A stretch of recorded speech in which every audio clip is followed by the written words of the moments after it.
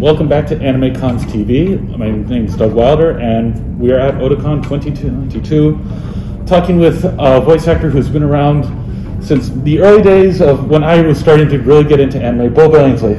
Very nice to meet you in person, and thank you for agreeing to sit down with us. Oh, it's my pleasure. It's great to be here. So, first off, I've got to ask, do you remember what your first convention experience was like, either as an attendee or as a guest or anything like that?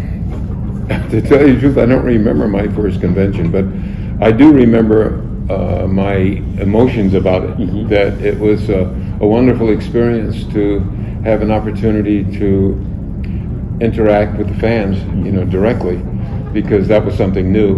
In my career, there weren't those opportunities. So when that happened, when the convention culture grew up, I was really elated because, life's about people, yep. Right? And so to have the opportunity to talk to the fans and to hear their stories and their reactions to my work was a real blessing. One of the things I will say is from especially the early 2000s onward, you're one of those very distinct, very cool voices that you hear it in a dub or a performance, you're like, oh, I know that voice, and it's one of the very distinct ones.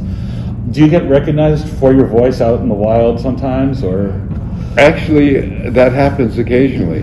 It's amazing. The fans have good ears. They can figure it out. They can figure it out. I remember I was narrating a show on the History Channel. I think it was Modern Marvels, and on social media there was a discussion about this.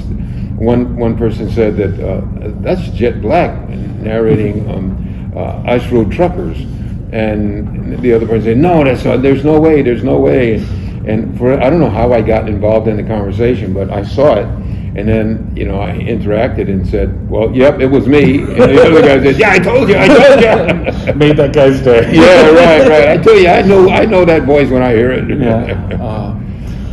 You mentioned interacting with the fans and a lot of those positive experiences. Do you have any specific moments that really stand out as really particular or memorable, kind of like peak awesome or anything like that? Oh yeah, there are a lot of them, but one significant one took place in Anime X in Los Angeles. The whole Bebop gang was there, mm-hmm. and we were having a panel, and then we had open mic, and people were coming up, taking their turns, expressing their thoughts about the show. And then one young lady came up, and she could barely speak, and she, expressing emotionally, she could barely speak because she was about to share something that we were all surprised to hear, that she was about to take her own life. And she was in such a deep depression, and a friend of hers introduced her to Cowboy Bebop, and she could barely get the story out. And for someone to share that in a room of, I don't know, there's been 1,000 people in that room, was really extraordinary. So we all just kind of spontaneously got up and went down and gave her a hug. It was a group Cowboy Bebop hug with her in the middle. And really, we all were weeping. Yeah. It was such a powerful moment, and that's something that I will always remember and be thankful to her for having the courage to share that moment with us. One of the lessons I've heard a couple of people tell other people is that the fans will always find a way to kind of pleasantly surprise you and give you those big emotional boosts from things that you never would have even predicted. Yeah. And at my table, when the fans come, they share their stories. Nothing as extreme as that. That's pretty extreme. But so many times they're saying, "Well, it helped me through hard times in my life when I was in college, having difficulty," and it just warms my heart when I hear stories like that. And because you've gone to several different conventions and stuff, is there anything that you see some conventions do that you wish, I wish more conventions would do things like this, or perhaps the opposite of I wish more conventions would kind of avoid this common misstep or anything like that? I don't really have a complaint about the conventions. That's an interesting question. Sometimes the scheduling is not as convenient as it could be, but it's all good. Yeah. It's all good. So, I mean, I think a lot of, both for convention organizers and fans, it's kind of, remember that you guys are still human too. Like, for many of a fan, it's like you can be a larger than life figure, but just like, just be a decent human being to everyone, and you can relate a lot more and have a much better experience. That's definitely the case. As I say, life's about people, and I feel so fortunate to be able to interact with the fans.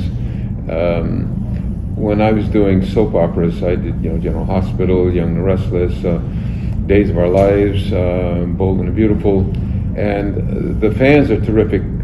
They would send us fan mail. We'd get fan mail, and that was neat. And that was basically the closest we would get to interactions with the fans. But in our world of animation and video games, it's face to face, and I get gleeful when I have an opportunity to sit down and talk with fans and hear about their lives and how my work has affected their lives. As someone who watched Cowboy Bebop initially on the VHS tape and followed your career since then, I have to say that you've definitely made my life a lot better too. So, thank you so much for saying that. But you were mentioning interacting with the fans on social media and things like that, so I'll just close out with, if anybody wants to kind of follow what you're up to or things like that, what's the best place for them to do that? Well, I'm on Twitter, Instagram, Facebook, and so they can friend me up, and chat with me, and find out what I'm doing. Great. Well, thank you for taking time to speak with us today. It was my pleasure. Thank Good you. to see you.